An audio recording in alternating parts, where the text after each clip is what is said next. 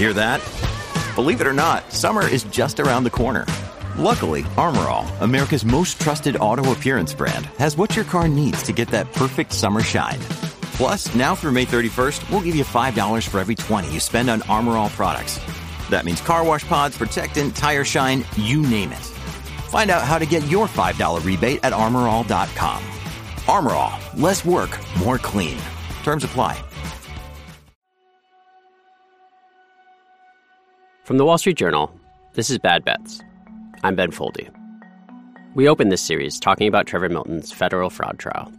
That trial has now reached a verdict. Trevor Milton was found guilty. Trevor Milton has been found guilty of making false and misleading statements regarding Nikola's business.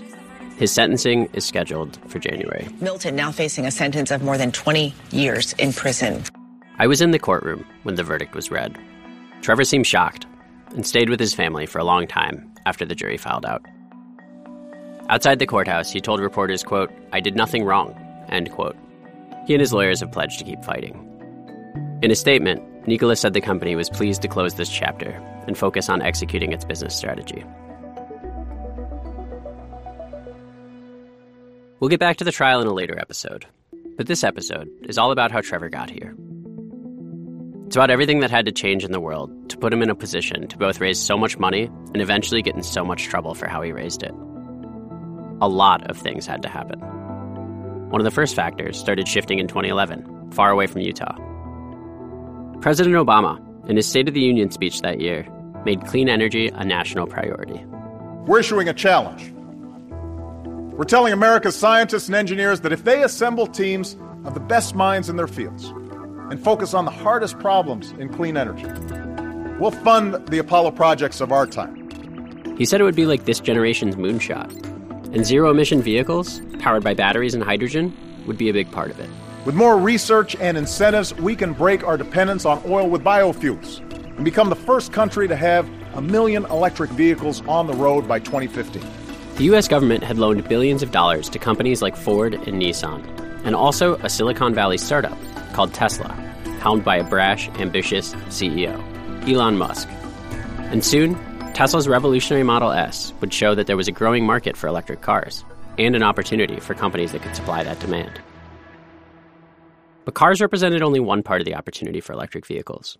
There are more than 2 million semi-trucks on the road every day in the United States. And proportionally, these trucks pollute far more than cars do. That is where Trevor Milton says he saw his opportunity. Before I go on, the reporting behind what you're about to hear, we sent to Trevor Milton's PR rep and lawyers and asked for Trevor's side. They didn't answer our questions. But Trevor did plenty of talking publicly about his vision over the years. Here he is describing the opportunity he saw on a podcast called The Jimmy Rex Show. I realized that the trucking world was the dirtiest world out there. And it was an industry that was incredibly ugly. And I knew I had a chance. The money is really in taking something that's ugly and taking it and turning it sexy. Trevor had been trying to break into the trucking industry for years, like his efforts with Dehybrid Inc., the natural gas engine technology company. In our first episode, we told you about Trevor's idea for a locomotive semi, meaning a truck with electric motors that could haul freight while running cleaner than those powered by diesel. And in the early 2010s, it was almost like Trevor's big idea had become a matter of national import. And his electric semi-truck idea could meet investors' growing appetite for climate-conscious investments. But there still wasn't anyone who'd cracked the code on taking semi-trucks electric. It's worth taking a second to explain why this is such a big challenge. Why the lithium-ion batteries that power cars like Tesla's can't just be slapped on a semi. The key thing to understand is that batteries are very, very heavy. It's not a huge issue for cars, which can be built with lightweight materials to mitigate the weight and sleek silhouettes that reduce air resistance, allowing them to still travel a meaningful distance for most drivers. But having enough energy to haul 60,000 pounds any meaningful distance, that requires several tons of batteries. And that cuts into the weight you can haul and also means longer recharge times. A trucker who was driving cross-country would have to make hours of stops every few hundred miles just to recharge. Trevor said a childhood revelation he had at a Union Pacific rail yard sparked an idea for a solution. This all started when I was a kid. My dad inspired me with trains. He was the manager of Union Pacific Railroad in Las Vegas. I grew up around trains. I grew up on the rail yards. He said he was riding in the cab of a locomotive when he had a conversation that would shape his life. The conductor, which is the guy who, drives the train, would say one day they'll be smart enough to build a locomotive semi-truck. I was 6 years old, around that age, that's when the light bulb went off. The idea was that you could have a truck powered by electric motors and batteries. But rather than needing to stop and recharge, the batteries on the truck could be recharged while it's in motion. And it could do this by running kind of a mini power plant on board, almost like a locomotive. In the last episode, we told you about Trevor Milton's attempts at a new trucking technology and how the sale of one of those companies for $12 million helped seed his next enterprise. This next company, he would go on to call Nikola, taking the first name of the electrical engineering pioneer Nikola Tesla, whose last name was already taken. And it would be this company, Nikola, that would attempt to develop the electric semi-truck that Trevor had envisioned as a kid. Now, he just needed someone to build it. I'm Bob Simpson. I'm an electrical engineer from Portland, Oregon, where I design electric drive systems that go into electric vehicles, whether it's cars, trucks, motorcycles, or really anything that moves under battery power. Bob is an engineer who spent a lot of his free time rigging up electric cars at a home workshop that he built. By 2010, Bob had become a mainstay in the small world of electric vehicle enthusiasts after taking a black BMW 3 Series and turning it into an electric car with a 50-mile range. He'd go to EV meetups, where the crowd wasn't all too different from the one Trevor ran with back in Utah. A lot of budding entrepreneurs who loved toys. The difference was that these toys, the electric toys that Bob was interested in, there was a sense among some of the people working on them that they might someday help save the world from the ravages of climate change. And the auto industry was beginning to take seriously the possibility of an electric future. By the early 2010s, electric vehicles seemed like they might become the next big thing, and were drawing in legacy car makers, startups, and garage tinkerers. And as EVs inched closer to the mainstream, Bob took his garage tinkering and he turned it into a new business called EV Drive. And as that business started to grow, he brought on an apprentice, an up-and-coming engineer named Paul Lackey. So when I started working at EV Drive, it was really two guys in a garage. We were located in Bob's garage out in Banks, Oregon. A lot of the people who had been hobbyists were trying to start making businesses out of it. So it was really kind of a Wild West community at the time. After Bob's BMW, EV Drive's next big project in the Wild West of electric vehicles was an impressive little off-road number, an electric UTV. And it was this UTV that they said brought Trevor Milton into their lives. If you don't know what a UTV is, imagine a kind of off-road golf cart with a roll cage. It usually seats 4 people and is used primarily for backcountry expeditions. And the unique thing about this UTV, the thing that set it apart, is that EV Drive had put a powerful electric motor on each wheel. Here's Paul. This machine had a lot more power, so they're able to completely outrun the gas-powered version of it. And that's something that people hadn't really seen at the time. So this UTV, it was really impressive. And it was also a perfect encapsulation of one of the reasons why electric vehicles looked like they might finally hit the mainstream. It's not just that they're better for the environment, or that they can save you money on gas. They can actually accelerate a lot faster than conventional cars, which means that they can be more fun to drive. It's part of why Tesla's caught on. To use Trevor's word from earlier, electric vehicles were starting to be sexy. Even if it's, a fairly powerful gas car, it always feels like it's really trying hard to move. You don't get any of that with EVs. It's just you put the pedal down and it's just moving you so smoothly and quickly. There's really no feeling like it other than a roller coaster. Paul and Bob's spunky little UTV, it actually kind of reminds me of a story we heard in episode 1 about Trevor taking a spin on a go-kart that his friend rigged up with nitrous back in St. George. And in early 2015, Bob got an email from Trevor reaching out about a potential partnership. A partnership to tackle a really big idea. Bob says Trevor wanted to take EV Drive's technology and supersize it. Put it on a semi-truck. Right off the bat, Bob says he was really impressed by Trevor's big idea. He just knew that, he was onto something big that was going to change the industry. And I thought, all right, this is it. This is the breakthrough the industry needs with electric. And it was a brilliant design. In March of 2015, Bob and Paul met Trevor in person for the first time. Trevor flew out to Oregon to check out EV Drive. And when Bob and Paul picked him up from the airport, they say Trevor jumped right into pitching them on his ideas. Here's Paul. He immediately started talking and really didn't stop talking, mostly talking about himself and about his dreams and what we were going to do with him and so forth. And he started telling us his backstory. He told the story about when he was a little kid and the train driver told him that someday someone would make, a semi-truck that worked like a train, and how that had been his dream his whole life and so forth. According to Bob and Paul, the way Trevor told it, they were going to play a starring role in a transportation revolution. So for EV Drive, this was really kind of a potential for a big kind of breakthrough. Absolutely. Trevor's big thing was he would always say, I'm working with the best people in the world, and this project's going to be done by the best people in the world, and maybe I'm going to bring you on. And so obviously the unspoken statement there is, you guys are the best in the world, which we weren't, but, it's a nice thing to feel. Bob and Paul say Trevor was offering them the chance to join what he said was an elite team tackling a really big idea. And if it worked, if they could build the truck that Trevor envisioned, the engineers from Oregon say they were told that they might see a big payday. He mentioned that after we worked with them, they would buy us out. And so he was really planting dreams in our head for sure. Paul says he remembers something else from meeting Trevor for the first time. Something that he says shocked him. Trevor said Nikola planned to build a hybrid electric truck with a natural gas turbine. It wouldn't be zero emission, but it would be a lot cleaner than diesel. And at some point on Trevor's visit to Oregon, Paul remembers when his partner Bob asked, what if we took it one step further? What if we tried to make a fully electric, zero-emission truck rather than a hybrid? He was just kind of doing thought experiments of what if we tried to do this just with a battery so it didn't have the emissions from the range extender. And Trevor, he said, I don't give a shit about the environment. I just want to make money.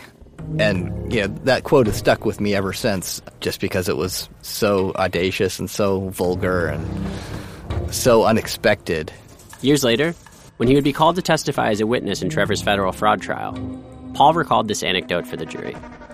In court, Trevor's lawyers questioned whether this kind of conversation would have shocked Paul, pointing to examples where Paul himself used explicit language online.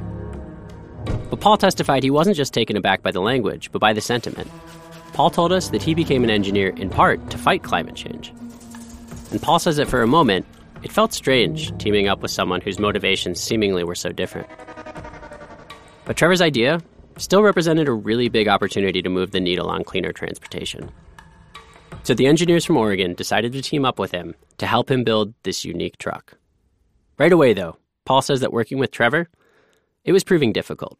Yeah, as we started working on this, Trevor got a little bit more scary, I would say. He would get very hostile if we were, missing a deadline or something. And so we were kind of a little bit intimidated of him as time went on. But for the most part, the engineers from Oregon say they were able to look past this kind of thing. The work was its own reward. To them, the truck Trevor envisioned had a real shot at being a very, very impressive piece of engineering, and a proof of concept that could kickstart the electrification of heavy transportation. Bob and Paul say that they were shipping the components they made in their Oregon shop to Nikola in Salt Lake City through the end of 2015. But they say when they visited Nikola's HQ in Salt Lake City in early 2016, the truck wasn't anywhere near done. At that point, Paul says, what they saw was mostly a bunch of unassembled parts scattered around a warehouse. The stuff that we had shipped them was kind of sitting in the corner of this empty warehouse on the same pallets we had shipped them on. So it was pretty obvious that there was no truck imminent. In May of 2016, Nikola decided it was time to come out of stealth mode. That's what startup founders call it when they keep their company secret. Nikola put out a flurry of press releases to tell the world what the company had in store. One simply announced that Nikola was going to transform the transportation industry. Another announced the hybrid electric truck Bob and Paul had been working on, christened the Nikola One, and said that the company was taking reservations for it. The following month, another release claimed that the Nikola One had already generated over $2 billion in pre-orders, and said that the company would unveil its new truck at a public event in December, just 6 months away. And then, in August, Nikola made its two most ambitious announcements yet.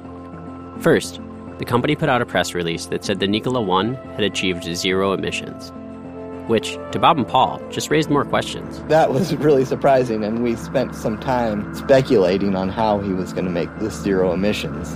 And just a few weeks later, in another press release, Nikola provided the answer. The Nikola One would be powered by a hydrogen fuel cell. The hydrogen fuel cell is a big deal in clean energy circles. The technology is an old one, It's been around since the 1830s. It uses a chemical reaction to combine hydrogen, the most abundant element in the universe, with oxygen, the most abundant element on Earth. And in the process, it creates electricity, heat, and water. Remember, Trevor's original idea was to build an electric truck with a natural gas turbine. It would be cleaner than a diesel, but it wouldn't be emission-free. But if the truck used a fuel cell instead, the only byproduct would be water. I asked Paul. Just to make clear, there's a big difference between a hydrogen fuel cell and a nat gas turbine, which is itself a pretty complex system. Yeah, so those are completely different technologies. Both of them are hard, but they're hard in different ways. And, the idea that they would get hydrogen working anytime soon was ridiculous. It's how is he going to do it hydrogen? Where did he come up with that idea? And I asked some of the engineers, what's the plan for hydrogen? And they were like, we have no idea. We have no hydrogen anything that we're working on. And with the truck's debut just 3 months out, Bob and Paul say that a sense of anticipation and mystery among some of the engineers they spoke with was mounting ahead of the public unveiling. At that point, we were all just kind of in the dark, just kind of holding our breath. Again, Bob. What was going to happen come December 1st? What was he going to say? Because I knew he had people scheduled up, hundreds of people coming in and staying in hotels, and it was going to be a big event. The engineers from Oregon say they started working full-time in Utah for 8 weeks leading up to the reveal. And a few days before the big show, Bob and Paul say that a sleek, white cab was put on the truck. But they also say that the shiny new cab was masking the fact that underneath, not only were the truck's metal housings for gears and motors totally empty, it also didn't have a fuel cell in it, or anything else relating to hydrogen. They say they watched as Nikola brought in an artist who stenciled H2 for hydrogen on the truck, even though there was no hydrogen technology, not only in this truck, but not under development either. They say the truck, as it was, couldn't possibly drive. In fact, Bob and Paul told me the truck needed to be plugged into an extension cord for the headlights to turn on. But from the audience, it would look exactly like the truck of the future Trevor said it was. Paul says he was so ready to get out of there, to get back to his family and distance himself from Trevor, that he didn't even stick around for the unveiling. Bob, on the other hand, Bob says he was too intrigued to leave, and that he'd volunteered to be the guy who crawled onto the stage to plug in the truck. I was very, very curious, and so I stayed on purpose for the event. I didn't have to, but I wanted to be there, and I wanted to, be on stage and see the whole thing splash out formally.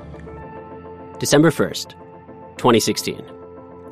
The day the Nikola 1 would be shown to the world, and the kickoff of a 2-day presentation about the truck.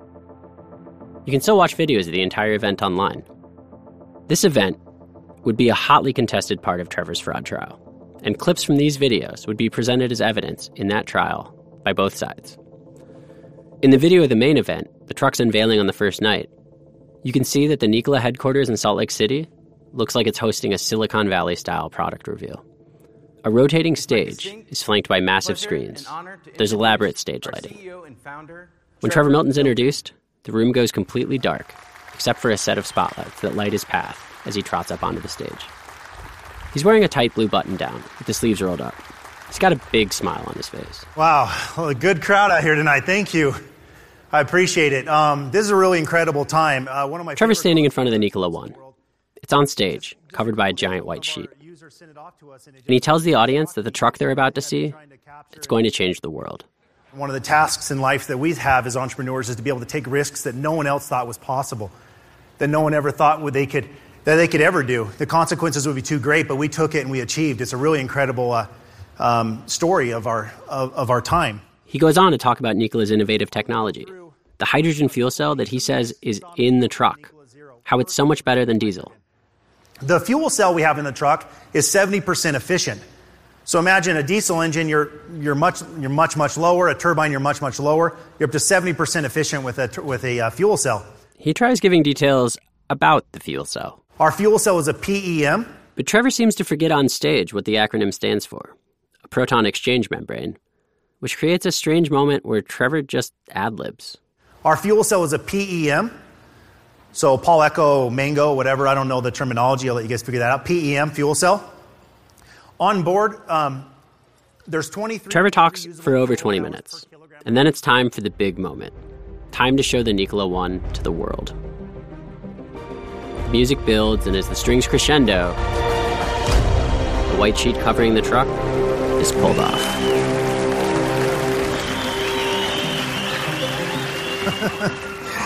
Oh, that thing is so awesome. Oh, we've been waiting so long to show this to the world. You have no idea. It's just, it's hard to even contain my emotion about this. The truck sitting on the center of the stage, the truck that's making Trevor emotional, it looks like it's from some sci-fi movie about the truckers of tomorrow. The cab's gleaming white curves with dark angular windows make it look like a stormtrooper's helmet from Star Wars. On its side, the words H2, zero emission, hydrogen electric, are written in a clean, bold font. Hydrogen's the most, it's really the only fuel out there that doesn't create any emissions or byproducts. It's incredible. The only byproduct's water. So as this truck goes down the road, the only thing coming out of this truck will be drips of water. As he's extolling the truck's benefits, Trevor tells the audience he does have one worry. We will have a chain on the seats to prevent people from coming in just for the safety. I don't want someone to end up doing something and driving this truck off the stage. So it's a little expensive, okay? You could probably buy a jet with what it costs to build this thing. So we're going to try to keep people from driving off. But this thing fully functions and works, which is really incredible. Trevor invites the then governor of Utah, Gary Herbert, up on stage to share in the moment. I want to bring up the governor of Utah who is here tonight. If you can come up, Gary, I'd appreciate it. And on stage, standing next to the governor, Trevor closes with a promise. I wanted to thank everyone for coming out to this event. It means more to me than anything. And this truck will come to market, I can promise you that. For every doubter out there that said that there's no way this is true. How can that be possible? We've done it. Bob Simpson, who was standing off to the side of the stage, says he was looking on in disbelief. He's telling everybody something that this truck is not. There was nothing hydrogen about this truck.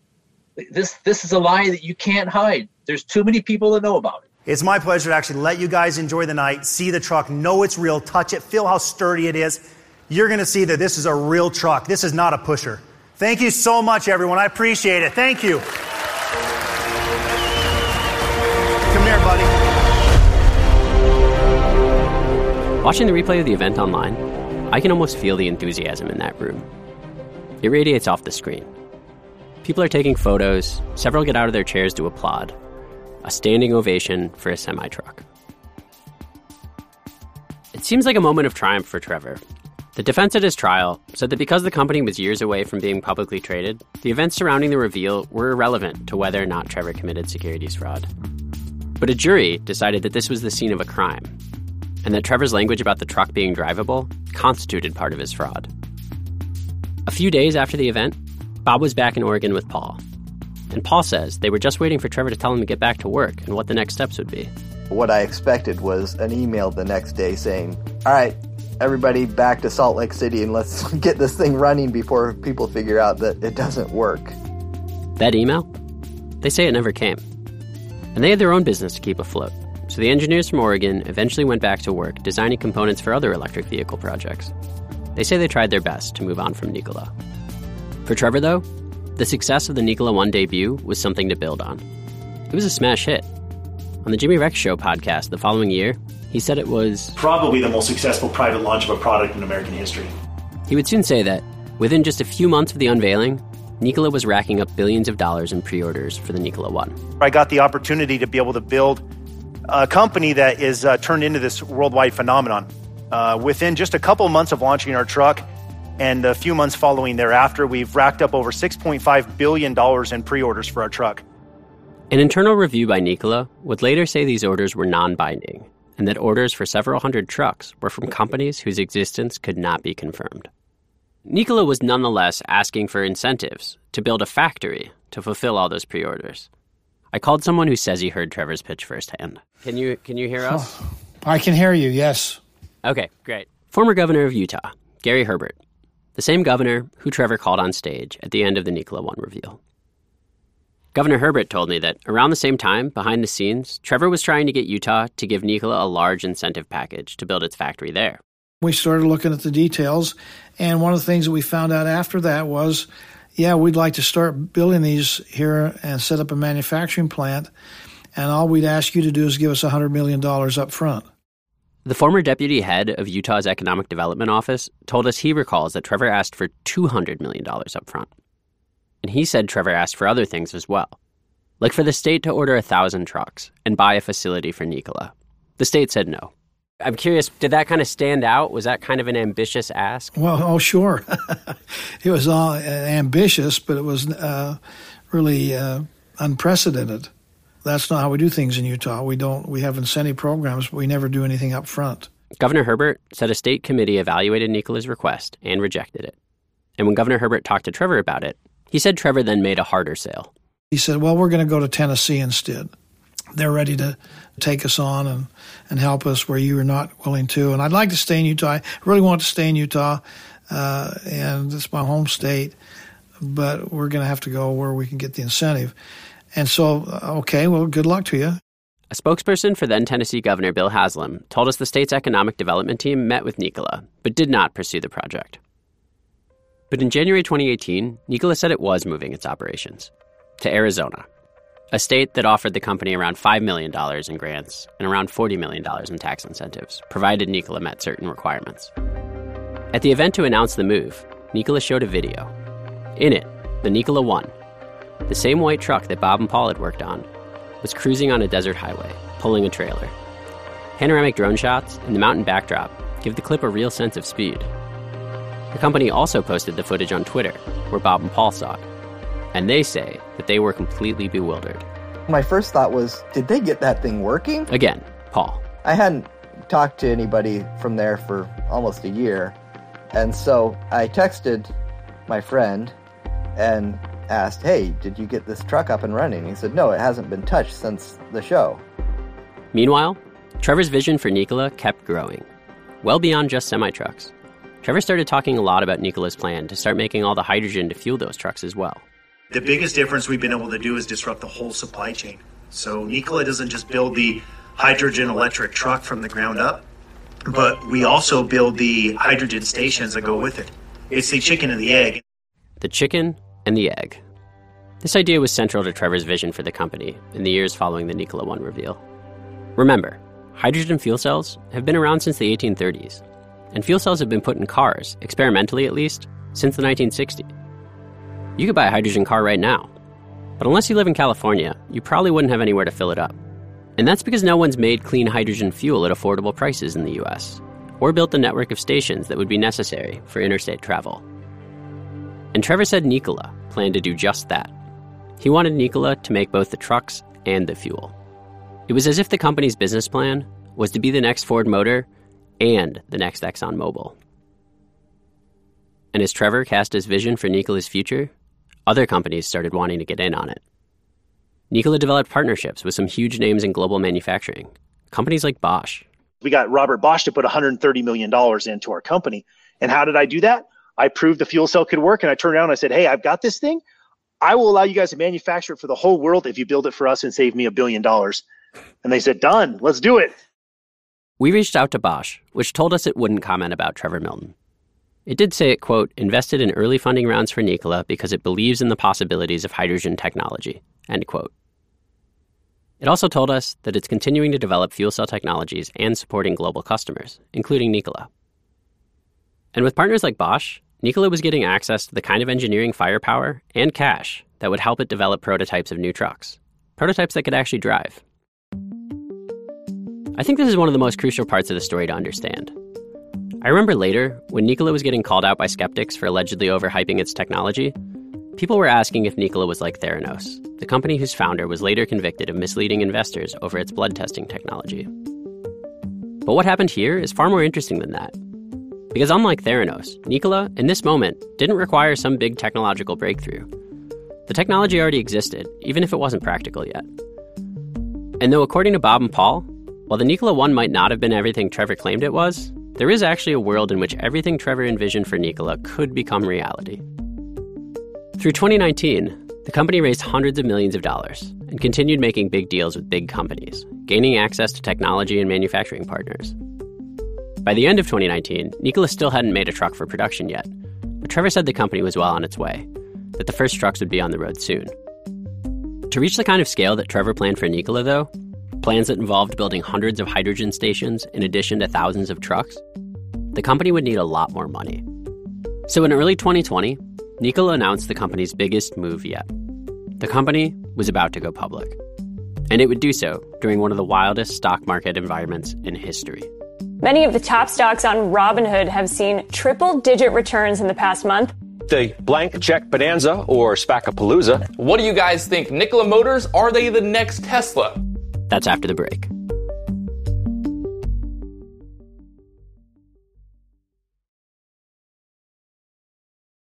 This message comes from Viking, committed to exploring the world in comfort. Journey through the heart of Europe on an elegant Viking longship with thoughtful service, destination-focused dining, and cultural enrichment on board and on shore. And every Viking voyage is all-inclusive, with no children and no casinos. Discover more at Viking.com. The Claude 3 model family from Anthropic is your one-stop shop for enterprise AI. With models at every point on the price-performance curve, you no longer have to make trade-offs between intelligence, speed, and cost. Claude 3 Opus sets new industry benchmarks for intelligence. Sonnet strikes the perfect balance between skills and speed, and Haiku is the fastest and lowest-cost model on the market, perfectly designed for high-volume, high-speed use cases. Join the thousands of enterprises who trust Anthropic to keep them at the frontier. Visit anthropic.com/Claude today.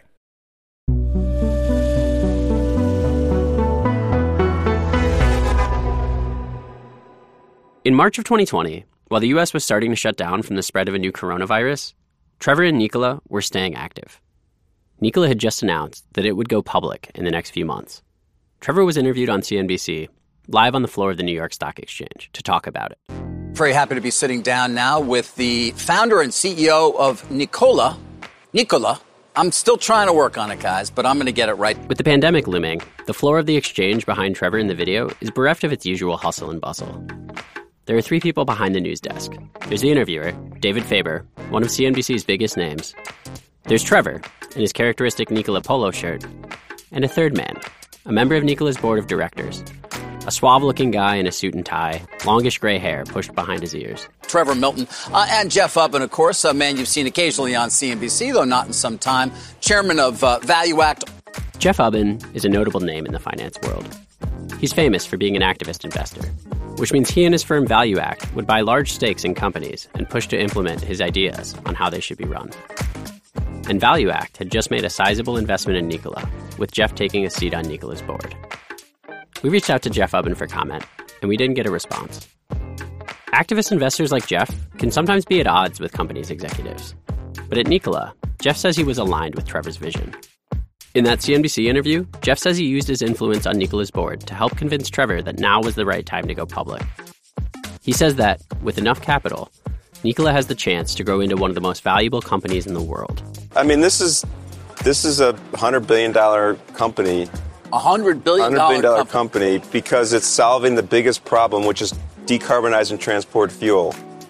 In its deal to go public, Nikola said its value was a little over $3 billion at this point. And Jeff Ubben was making the case on national television that it might grow into a $100 billion company. And he's betting that going public now is the route that just might get it there. But the way Trevor and Nikola decided to go public might have been a key reason for his conviction. The normal process to go public, listing your company through an IPO, it's a cumbersome one. It can take years to prepare, with lots of legal review and back and forth with the SEC. Trevor Milton and Jeff Ubben say that they chose a quicker way, because there was a hot new trend in capital markets. SPACs. SPACs have burst into the mainstream this year. Everybody needs to have a SPAC. SPAC. As you might guess, SPAC is an abbreviation. It stands for Special Purpose Acquisition Company. It's kind of a go-public quick alternative to an IPO. A SPAC is essentially a publicly traded shell company with a pile of cash that's listed on a stock exchange but doesn't have an actual operating business. For this reason, they're often called blank check companies. Here's how they work. SPACs go public and raise money from investors by promising to buy a private company with that cash. The private company gets new funding and a public listing with less scrutiny than a traditional IPO. Investors in the SPAC hope the combined company is a big hit. But here's the key difference. A SPAC deal is a merger, not an IPO, which means the private company doesn't have to go through the entire slog of the traditional IPO process. And this is part of Trevor's pitch in the interview on CNBC. We needed a method to get to the market, to get publicly traded quickly, and that's really what the SPAC was there for. It helped us get to market in less than 6 months, saved us a bunch of time. In other words, one of the main reasons Trevor says Nikola is choosing to go public through a SPAC is speed. And the kind of money that public markets provide could help fund Trevor's vision for Nikola's future. So what was the key advance here that you feel you've made? I would assume it has to do with the fuel cells themselves. No, it's actually the chicken and the egg. It's very similar to Amazon. The reason why Amazon's been so successful around the world is that they cover not just the goods sold online. I mean, anyone can do that, but it's the entire logistics behind it, the vertical integration. It's very similar to what Nikola's done. What we've done is we don't just sell a truck. We're really a tech energy company is what we are. We actually sell all the energy for the truck to the consumer at the same time. Got that? Again, Trevor's saying Nikola isn't just a truck company. It's an energy technology company building an entire ecosystem around the future of transportation. That's the vision Trevor's pitching to investors. And Trevor says that the money the company is planning to raise will help Nikola grow into a manufacturing juggernaut. The crazy thing is, we'll be the largest energy consumer in the world in 7 years. The largest energy consumer in the world in 7 years. It's a remarkable claim. And forecasts like that, you don't typically hear them in a traditional IPO process. Because there are actually other differences beyond just speed that separate SPACs from IPOs. I called a professor at the University of Washington who spent a lot of time studying the SPAC boom to help explain. I'm Beth Blanca-Spohr, and my main research agenda is anything dealing with how companies communicate with their investors. Beth says that in a traditional IPO, companies go dark for weeks before their shares begin trading. No executive interviews, no big press releases. It's called a quiet period. But Beth says that a lot of companies that went public through SPACs in 2020, they did things a little differently. There are a lot of rules around IPOs because it's a new company coming out to the market and no one really knows about it.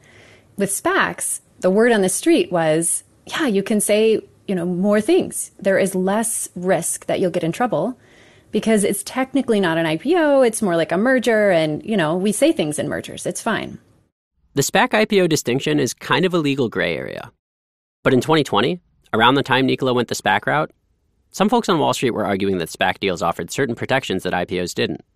Protections around things like forecasting future results. You have these firms making really optimistic claims. And some of them, like Nikola, they're talking during the whole process, where most IPOs, they're not allowed to say things. And that, Beth says, led to a situation in the summer of 2020 where some executives striking SPAC deals were making big claims about their company's futures right as the public was hearing about them for the first time. And this stuff, she says, it just doesn't happen with IPOs. You have this playground where they're told they can say all sorts of future projections and they're safe from lawsuits. And then they start looking around and they see that all these other SPACs are saying they're going to be fantastic. And now suddenly you have this competition where everyone's trying to say, I'm going to be the best. You should invest in me. And my reporting shows that Trevor had a history of giving investors rosy projections about the future. When I watched that interview with Trevor, Milton, and Jeff Ubben on CNBC, I'm reminded of some of Trevor's early investors back in St. George, who said Trevor told them that they'd double their money. And I'm reminded of D-Hybrid's projections, which said the company would go from no revenue to hundreds of millions in profits in just a few years. And by 2020, it was Nikola telling investors to expect pretty amazing growth. If the company achieved what it was forecasting, it would be the fastest company ever to go from no annual revenue to $10 billion in annual revenue, beating current record holder Google. And Beth thinks there's another reason why companies who do SPAC mergers might choose to make these kinds of ambitious projections. Retail investors, meaning individual investors who use brokerage accounts like Fidelity or Robinhood, trading on their phones and laptops, looking for the next Google. A lot of retail investing is, looking for that one outlier. And then all the companies, they have incentives to say, I'm going to be that one great company. You should invest in me. And by the summer of 2020, individual investors had become a market-moving force. I talked to my colleague, Gunjan Banerjee, a lead writer for our markets coverage at the Journal, to talk about how that happened and what it meant. Gunjan has done a lot of reporting on the retail trading boom over the past couple of years, and she told me that the reason behind it was actually pretty simple. It was really easy to make money in the stock market in the spring of 2020. You had the COVID-19 pandemic, and all of a sudden, the economy was shut down. We were all sitting at home on our computers or on our phones, spending so much time staring at these screens. There was no sports. There was no sports betting. So this kind of became national entertainment to trade stocks. And it was so fun at the time because everything was going up. And it seems like everyone around you is finding success in the stock market. So why not try to double or triple or quadruple your money? And it just seems so easy to get stupid rich. Gunjan told me there were a lot of stocks you could have invested in around March of 2020 that would have given you solid returns as the market bounced back. And she echoed what Beth, the accounting professor, said, that many of these retail traders weren't just looking for solid returns. They were looking for massive returns. A lot of investors were looking for hyper-growth stocks. They were looking for companies that promised insane amounts of growth in the future. What is the next Tesla? What's the next Amazon? Do you remember the first time you heard the name Nikola, or like in what context? I think the first time I heard the word Nikola was probably when I was talking to individual investors in 2020. One stock a lot of people were focused on was Tesla. But a lot of individual investors, they had missed out on Tesla. So I think the first time I heard about Nikola was, someone saying to me, this is going to be the next Tesla. And in that interview on CNBC in March, Trevor underlined the parallels he saw between the two companies. Tesla, by the way, has done an incredible job. They've gathered the whole world to follow behind them, and that's kind of what Nikola has done around the trucking world. We have the same type of following of people that just love us. It really is a retail play. We reached out to Tesla for comment, and we didn't get a response. In the run-up to Nikola's trading debut, some YouTube stock influencers were already asking whether Nikola really might be the next Tesla, and Trevor Milton, the Elon Musk of the 18-wheeler. Tesla is the future. But wait, have we found the next Tesla? Is investing in the Nikola Motors IPO in 2020 similar to investing in the Tesla IPO in 2010? And on June 4th, 2020, Nikola went public. Trevor thanked his supporters on a live broadcast. This is where our opportunity today is to celebrate with all of you and of our employees, all of our fans and our believers, everyone who wants to actually change the world. As a part of this announcement, Trevor's face was actually projected on a screen in Times Square to count down to the closing bell. I want to thank all the governments and all the investors that have made this possible. It's now my opportunity and my pleasure to count down to the ringing of the bell for the NASDAQ with Nikola Motor Company.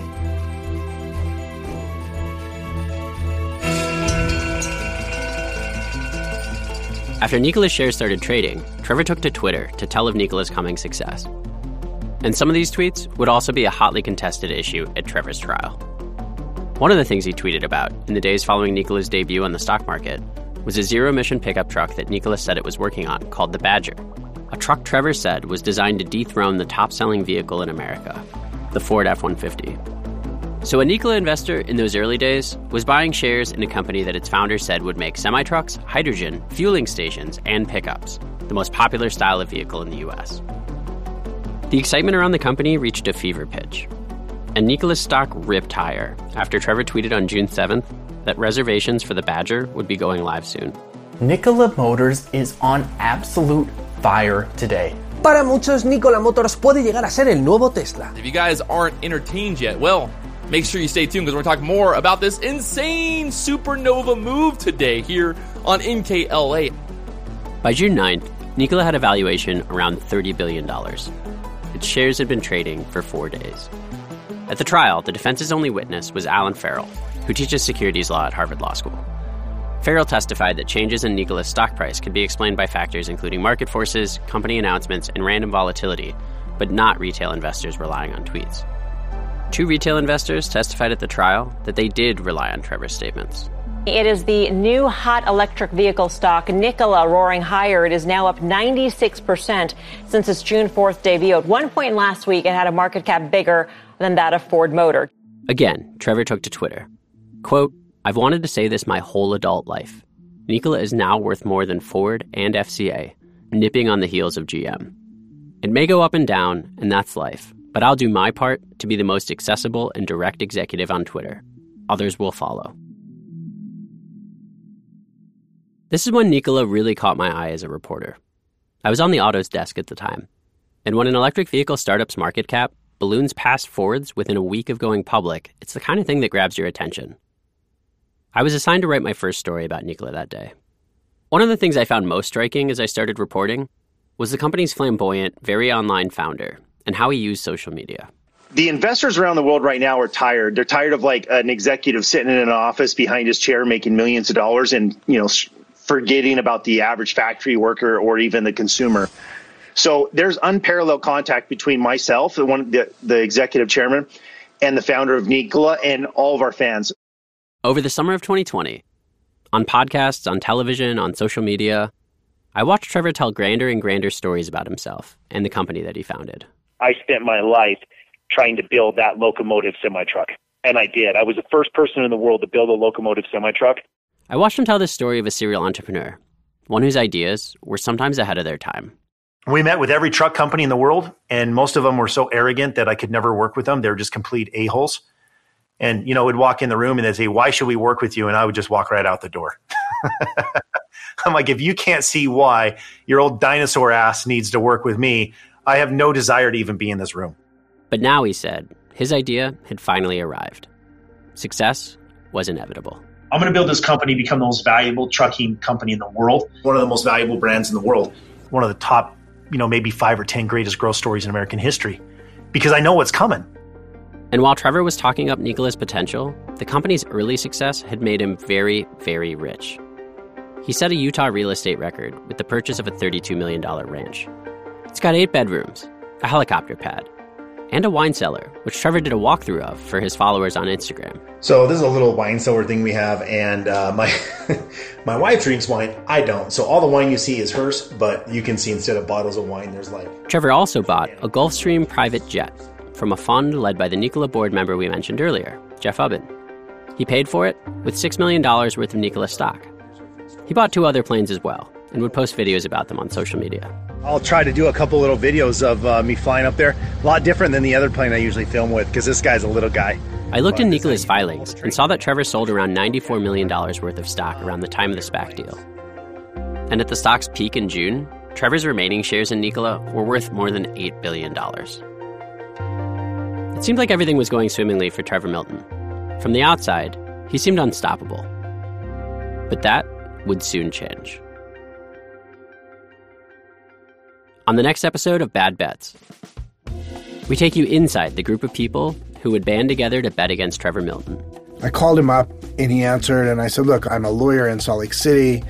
I'm just investigating this guy, Trevor Milton." And I said, "Man, I've been waiting for this call for about 10 years. And a team of professional skeptics puts Trevor under a microscope. We just went through all the video footage that we could find, all of his interviews, and just systematically went through the claims to try and test them to see if they were real. And that became kind of the foundation of the short report, a list of lies. That episode is out next week on October 28th. Bad Bets is a production of The Wall Street Journal. This season is produced with Jigsaw Productions in collaboration with Storyforce Entertainment. This episode is hosted by me, Ben Foldy. The series is directed by Sruthi Pinimaneni. Scott Salloway is the supervising producer. Ken Brown is WSJ's financial enterprise editor. Shane McKeon, Frank Matt, and Garrett Graham are the producers. Editorial consulting by PJ Vogt. Fact-checking by Elizabeth Moss. Sound design, original composition, and mixing by Armin Bazarian. For The Wall Street Journal, Daniel Rosen is the co-executive producer of WSJ Studios. Ben Weltman is the senior executive producer. For Jigsaw Productions, Stacey Offman and Richard Perello are executive producers. For Storyforce Entertainment, Bly Pagan Faust and Corey Shepard Stern are executive producers. Special thanks as well to WSJ's Charles Farrell, Jamie Heller, Brent Kendall, Christina Rogers, Gunjan Banerjee, Jonathan Sanders, Corey Ramey, James Finelli, Rick Brooks, Emma Moody, and Jessica Fenton. If you're enjoying the series, please take a moment to subscribe and rate us on your favorite podcast platform. And thanks for listening. See you next week.